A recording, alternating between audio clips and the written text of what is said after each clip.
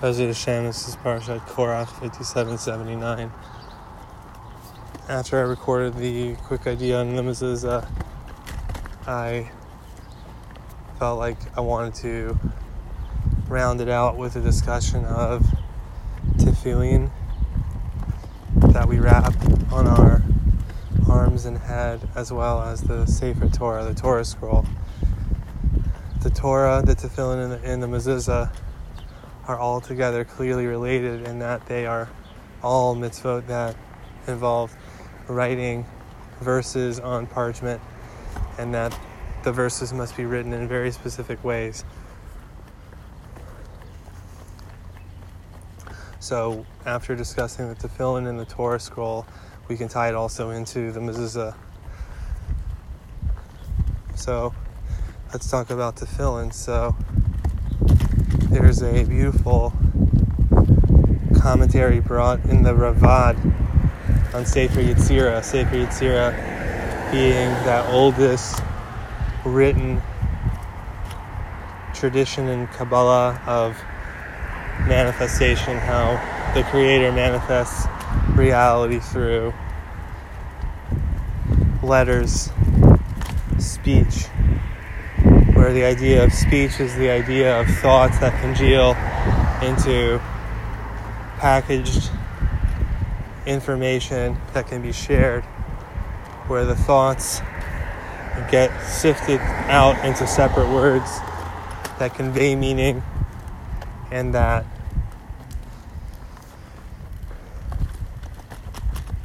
encapsulate crystallized thought, and whilst severely reducing the breadth and scope of where thought can reach, at the same time create a tremendous concentration of information that can be shared. So clearly these three mitzvot, which are very strong on the idea of writing certain verses, certain words, are very tied to this idea of manifestation. We discussed the mezuzah. Now a little on the tefillin, the Ravad on Sefer Yetzirah. He's saying that when you look, and I haven't seen this quote in a while, but it's something like this, that when you look at the tefillin, specifically the tefillin worn on the head, there's the tefillin worn on the arm and the tefillin worn on the head. But when you look at the tefillin worn on the head, you see two letter shins on the right, or on one of the sides of the head tefillin, that leather box. You'll see three-pronged shin, and on the other side you'll see a four-pronged shin. And there he says, and the way that the shin is appearing, it's appearing as like bulging out from the box. Like there's the box, the leather box, and then you have the shin, the shapes of the shin on either side protruding forth in their shapes, like bulging out, as opposed to being carved in a depressed space. Rather, they are bulging out in a concave pushing out. This image, says the Ravad, is the image of, I think he's of the idea of a letter, of letters that are chaining out from a spiritual source until they finally impress themselves and imprint themselves in the idea of leather, in the idea of an animal hide, which represents, now at this point I'm bringing in a little bit of my own connections, but the idea of animal hide represents human flesh, that we in our flesh are wearing a garment called the body. That's what our flesh is. It's just a garment for our soul. And right now, after the sin of the tree of knowledge, it's called mishcha dechivia, the snake skin, that we're covered right now in a thick layer of flesh that's really foreign to us. And there are idea after idea of how Moses, he was the one who in history totally transformed his flesh until it became all light. That the power of his soul was so strong that it so strongly shone back out forth from the inner source of his soul that was coming from a light that was beyond, but that was settling in the body.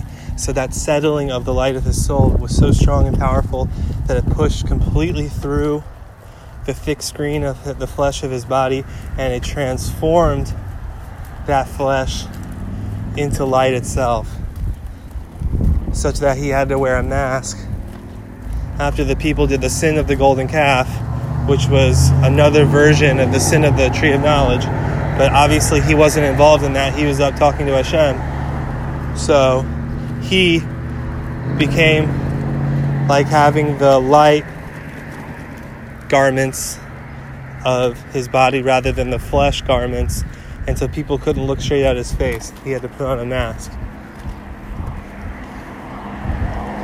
So what the Ravad says is that the shin bulging forth from the tefillin is representing that the idea of holy letters, the idea of holy forms of energy,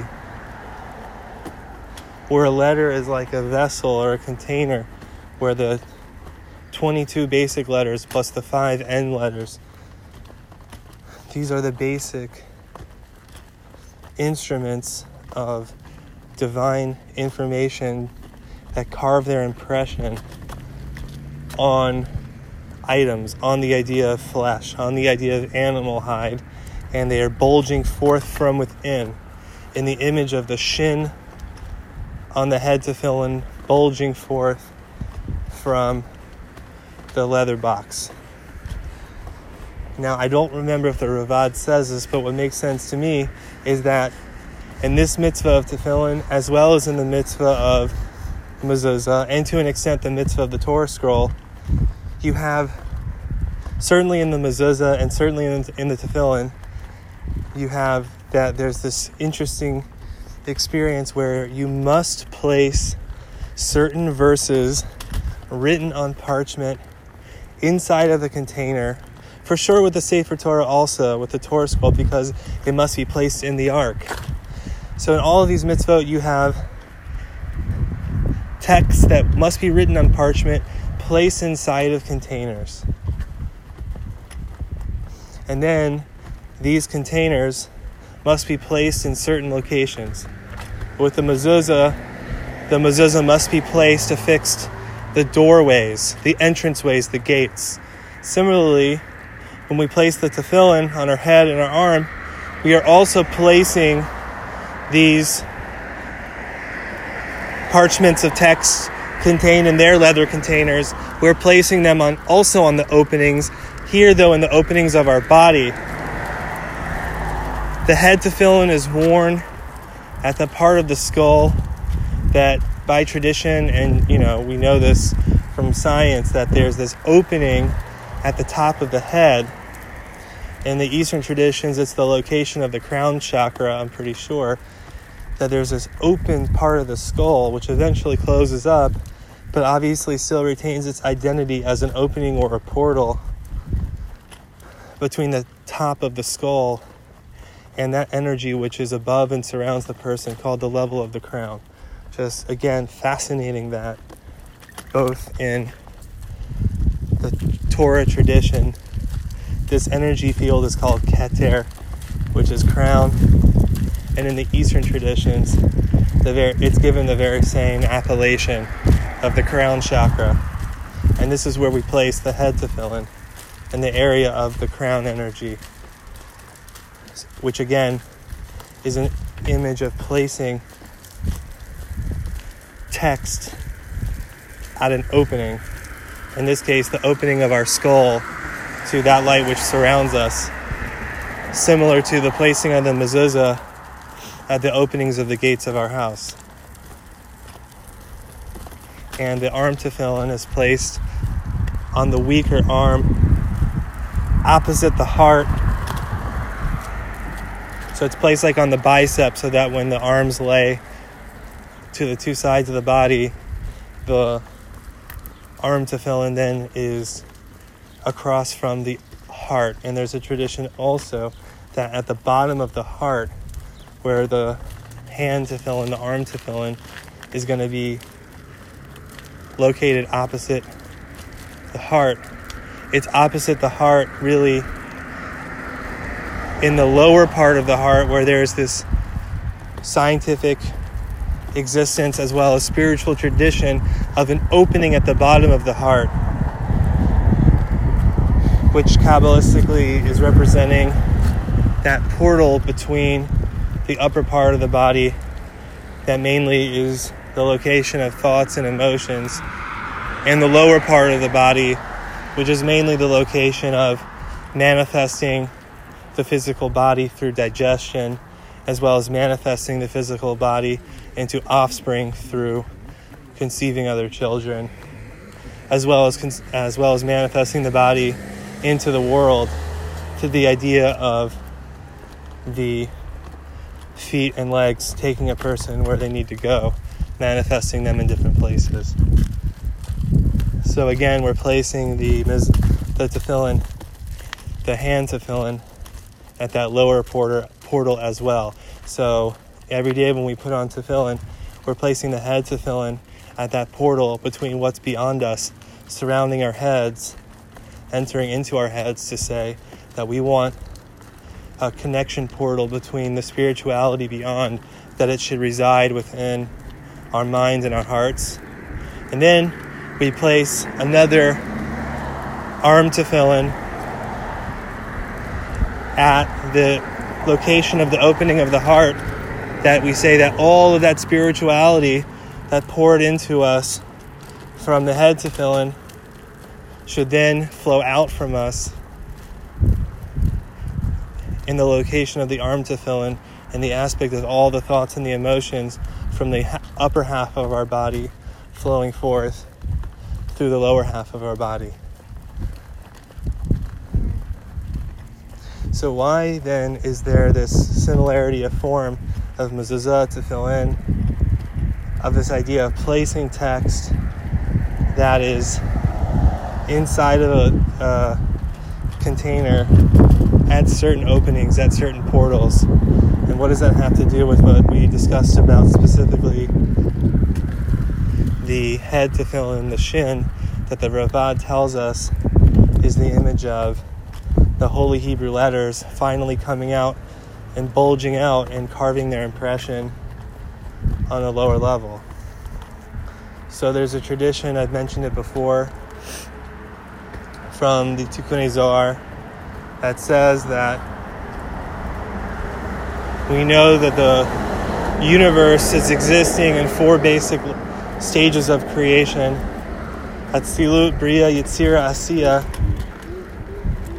where the world of Atzilut represents perfect godliness, perfect godly code that is totally united with Hashem and is a revelation of His creative powers, as they're totally within the mind of God, so to speak.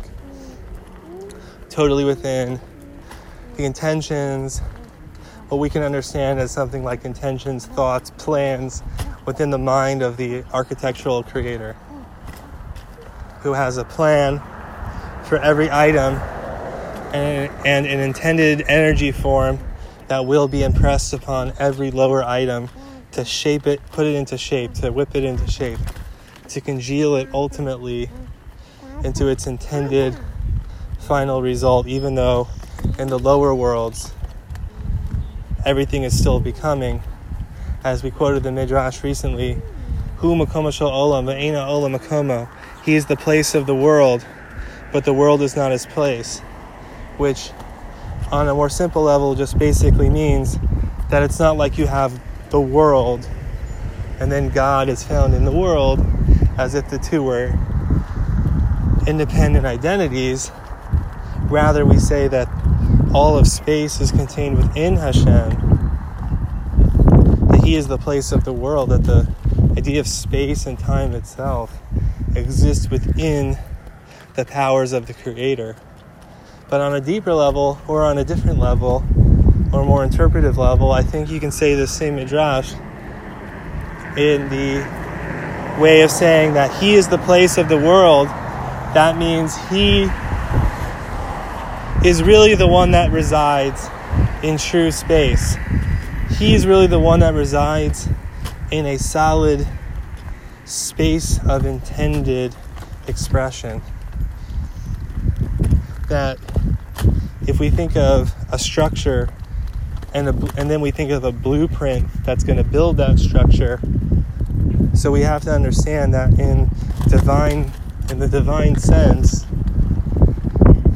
it's the blueprint that is the intended signals, that are the intended structures at the level of thought, which are being used to build the world still, that the world is still under construction. We have to understand that that blueprint is way more of a solid space, is way more of a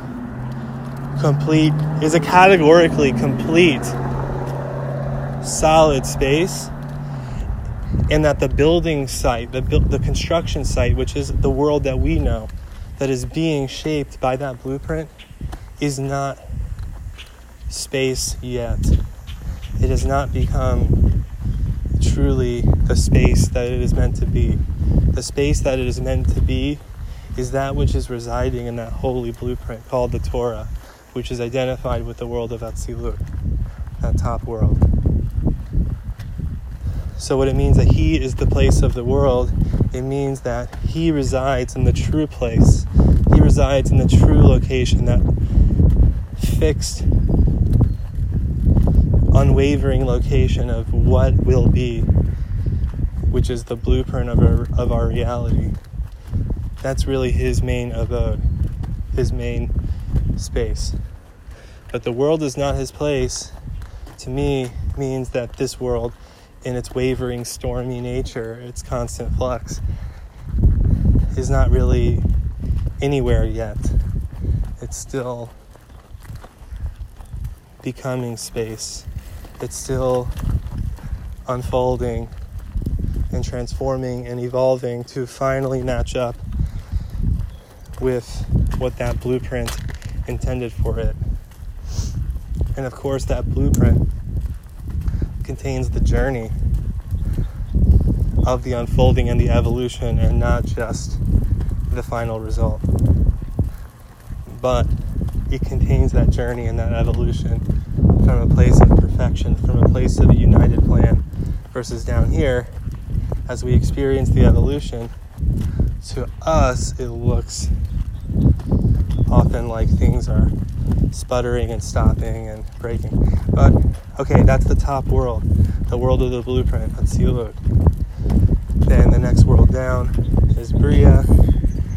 It's where the blueprint first comes in to manifest something in the world,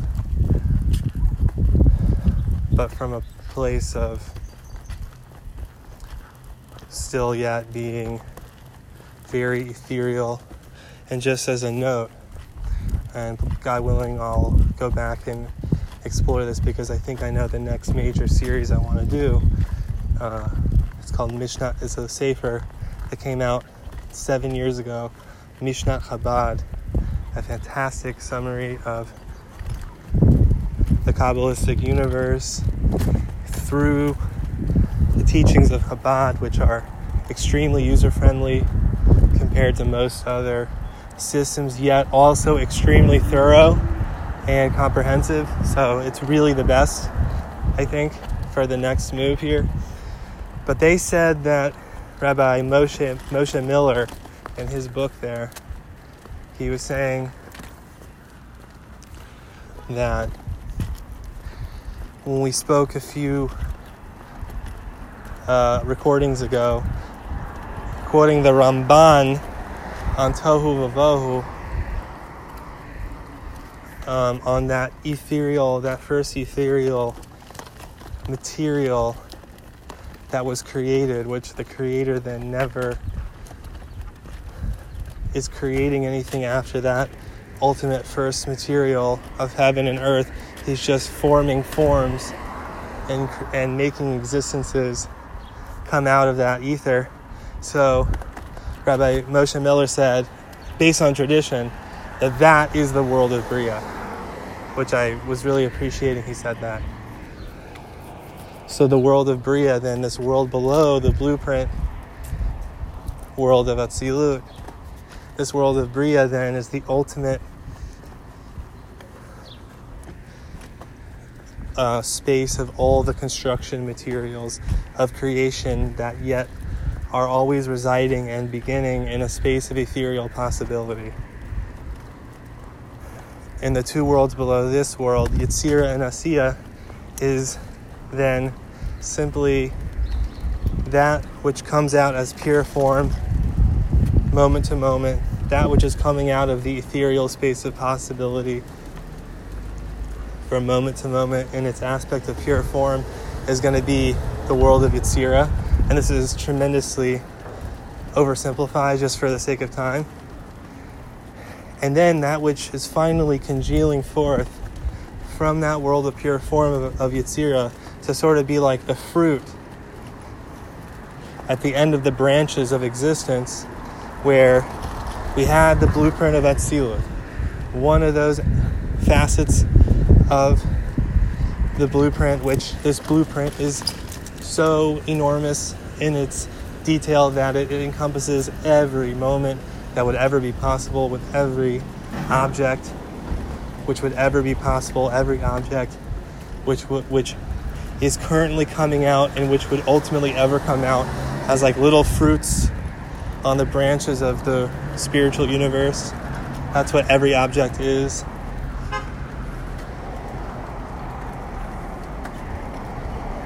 So that blueprint of Atzilut is containing the map or the blueprint of the evolution of all of those objects which are currently coming out as little fruits and which would ever come out as little fruits, plus containing the plan for how all the growths of these so-called fruits would finally develop into their intended finality.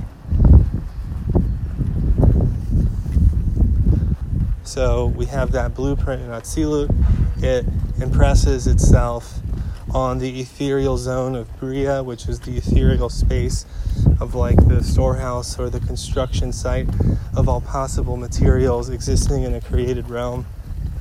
And Atzilut, the Hashem, from that realm of Atzilut, is impinging some aspect of his blueprint plan, impinging it into the ethereal space of Bria through a thick screen that turns the pure spiritual input of Atzilut and is already making it come out through the lower worlds of creation in an idea of a created realm, so that it doesn't just express as pure godly energy.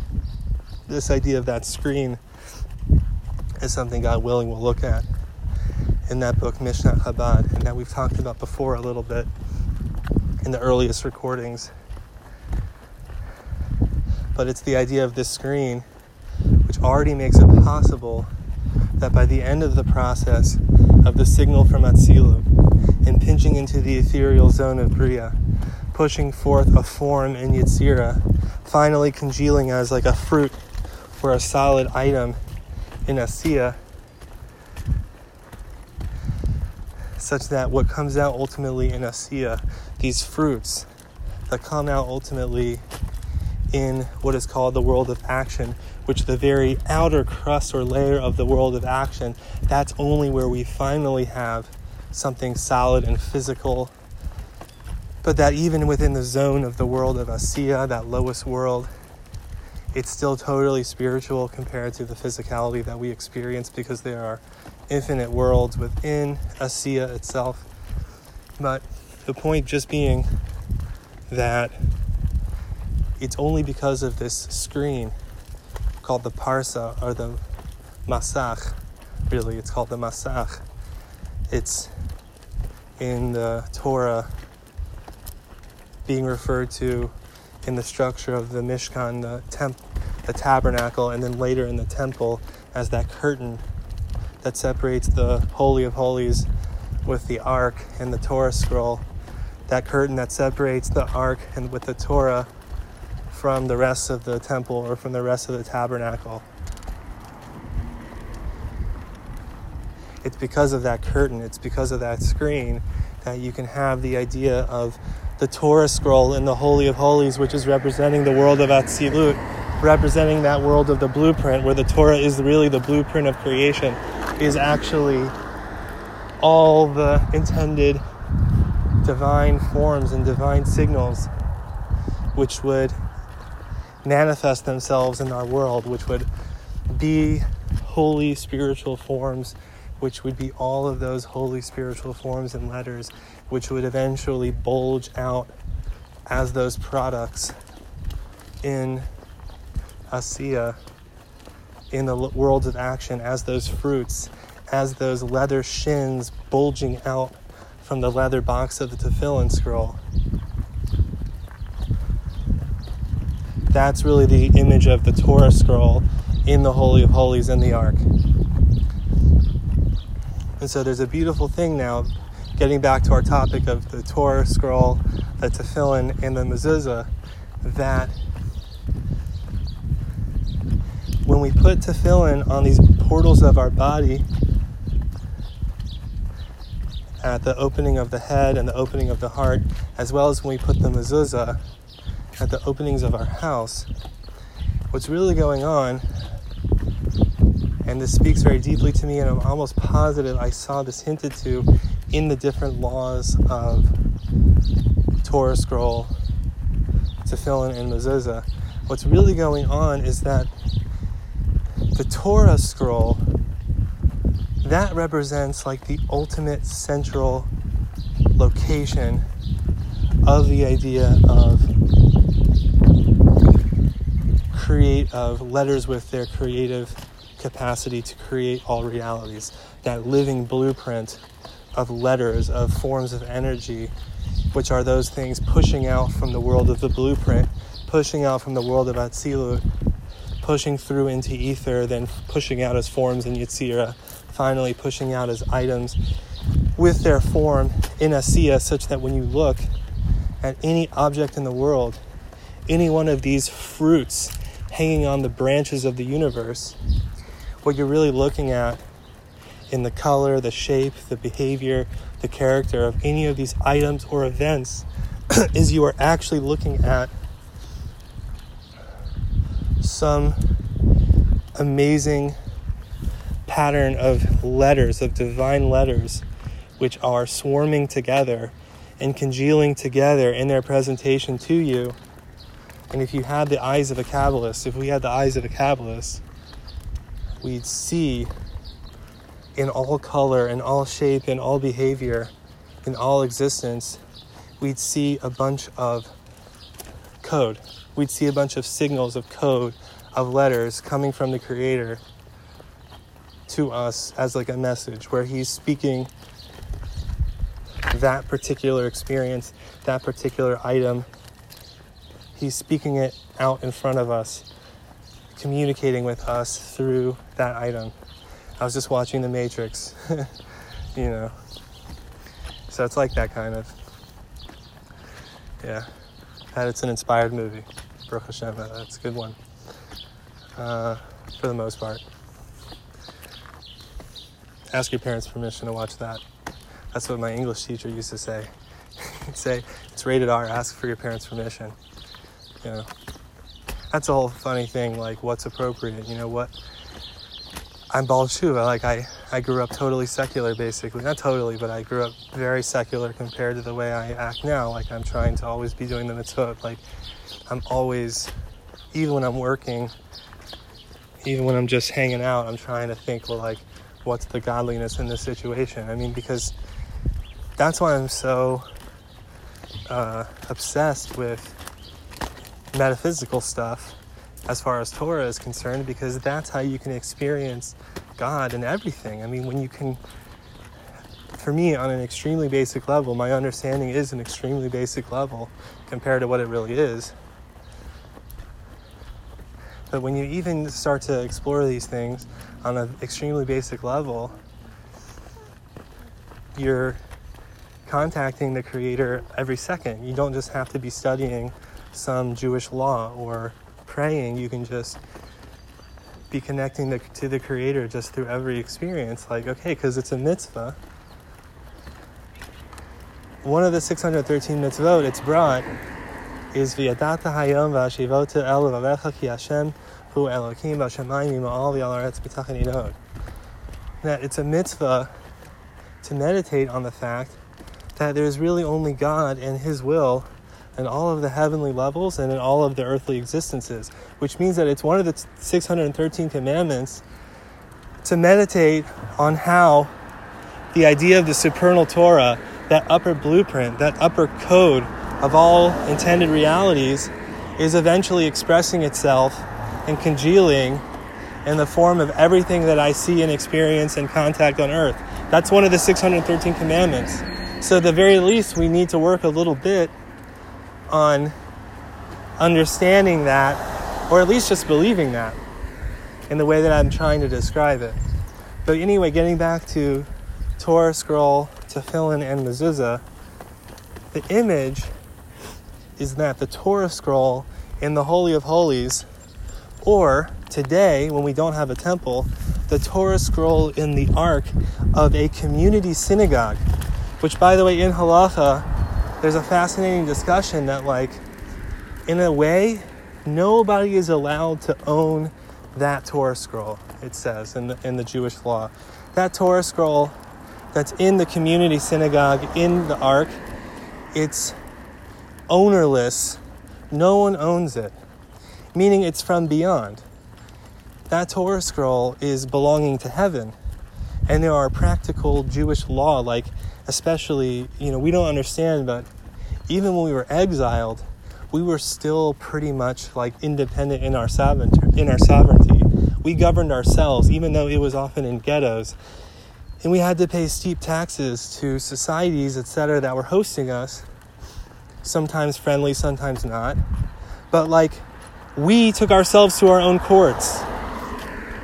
Just like that's really what Jewish law always was and was intended to be. When we had our own sovereign country in the land of Israel, with the temple as the spiritual legal center of our life, this being the idea of true divine justice, where the idea of separation of religion and state was intentionally not occurring because it wasn't a religion, it was a divine legal code which was right, which was really like the will of the Creator for how to order a perfect society, such that, just for example, it really was designed to create a utopia where every 7 years the earth went fallow, all property became ownerless, everybody reset, all loans were forgiven. Every 50th year, all slaves all servants, they were more like servants, which honestly, people who are in an employee situation where they are shackled down to pay tremendous taxes to a government are in a servant situation where you must work for your income and you must work for this system. So we're like worse than that. It's just what it is, but whatever. So the Torah is the law for like everything, with the Sanhedrin, with the court, the legislative body, as the rabbis, rabbis were the legal ones. They were the legal experts. That's it. This wasn't just some game. And it's not just a game. But we've slowly lost more and more our own sovereignty to use the Torah as our code of governing ourselves in all aspects of law and legal issues. Such that, when we had the temple, the Sanhedrin, they sat in a specific location in the temple to say that the temple wasn't just the source of divine connection, but it was the source of law.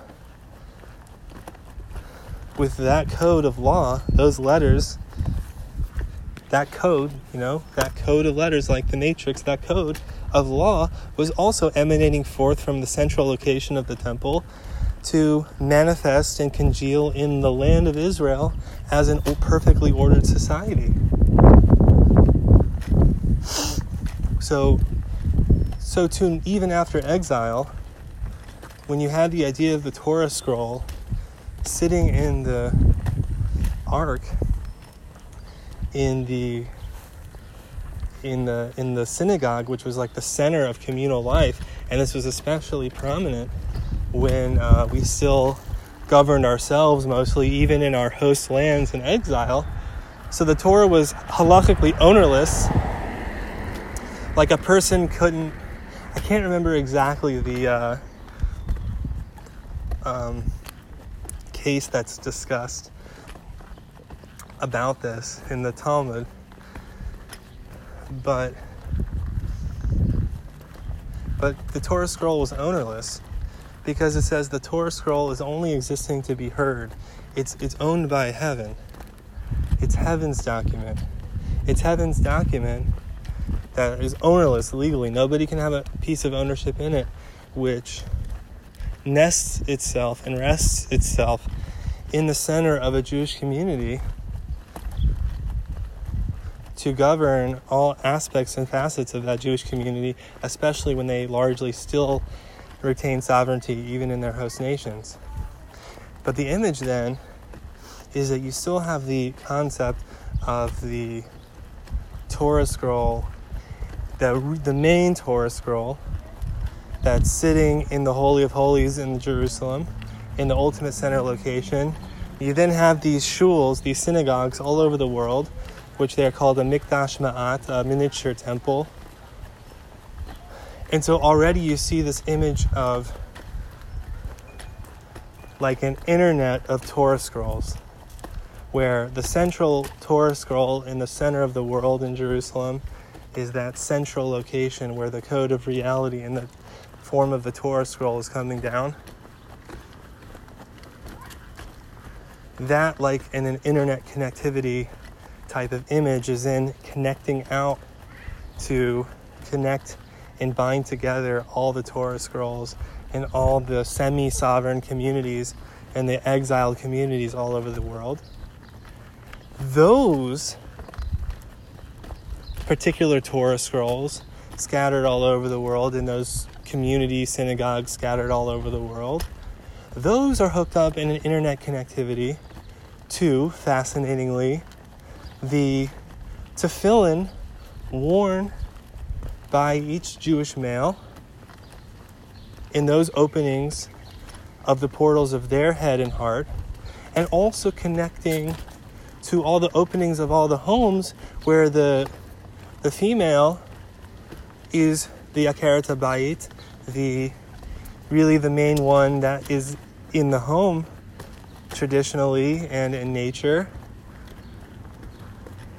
where those portals to the openings and exits of the home are also being linked up in an internet connectivity to all these Torah scrolls and to all these tefillin scrolls, so that there's now a very amazing image. I almost said an insane image, now I'm going to say it. But this really interesting image where what you see now is there's this clear pattern where, again, with Torah scroll, tefillin scroll, and mezuza scroll, you have this image of text contained inside of these containers, placed on the openings of portals, which are all interconnected with each other, and which is basically saying that the Torah and the code, this idea of letters written on parchment, which itself is an idea of taking pure white light of parchment, the idea of pure space of possibility, of like absolute infinite mercy of white light, which tears itself down into a specific world, a specific plan for a world, in the image of black letters written on the parchment. That all of these parchments and all of these verses written on parchment from the Torah scrolls to the tefillin scrolls to the mezuza scrolls are linked together in some type of internet connection, so to speak, where at every point of a portal, of an opening, heaven opening up and into earth in the form of the Torah scrolls in the temple, reaching out and interconnecting with all the Torah scrolls in the different communities. You have a portal opening up from heaven into earth in the form of the Torah, in the form of those laws, of those codes that emanate forth, radiate forth from the Torah scrolls in those central locations to congeal and manifest in the ordered society of Jewish sovereign society or Israelite sovereign society. That aspect of a portal of congealment at the center of a community is spreading out and linking up in an internet connectivity type of behavior with each Jewish male, Israelite male, who's wearing his tefillin straps, saying that that same type of governance at the entrance portal between heaven and earth in the form of the Torah scroll is now linking up and interconnecting with how each individual is governing his portal openings, coming in from beyond the surrounding light beyond, so that the portal opening between his surrounding light, called the Or Makif, his surrounding light of higher awareness, that portal between his higher awareness and what goes on in his head, that should also be linked up with the general nature of how the portal of heaven is in a communal way entering into the space of the earth through the Torah scroll in the center of the temple and in the center of the community, in the center of the synagogue. That idea of a portal opening up in a communal level is then connected with the idea of a portal opening up in an individual level. And this is also then interconnected with the idea of portals opening up, creating a beautifully manifested home, that the entire home should be bathed with the radiation and effusion of light of these codes of the Torah, with their life-giving wisdom, with these signals and codes of creating peace in the home as well, creating peace within the individual sort of male leader of the home, and then creating peace, spreading forth peace and light of clarity, of order, with the idea of code. It should then finally radiate out and spread out into each home.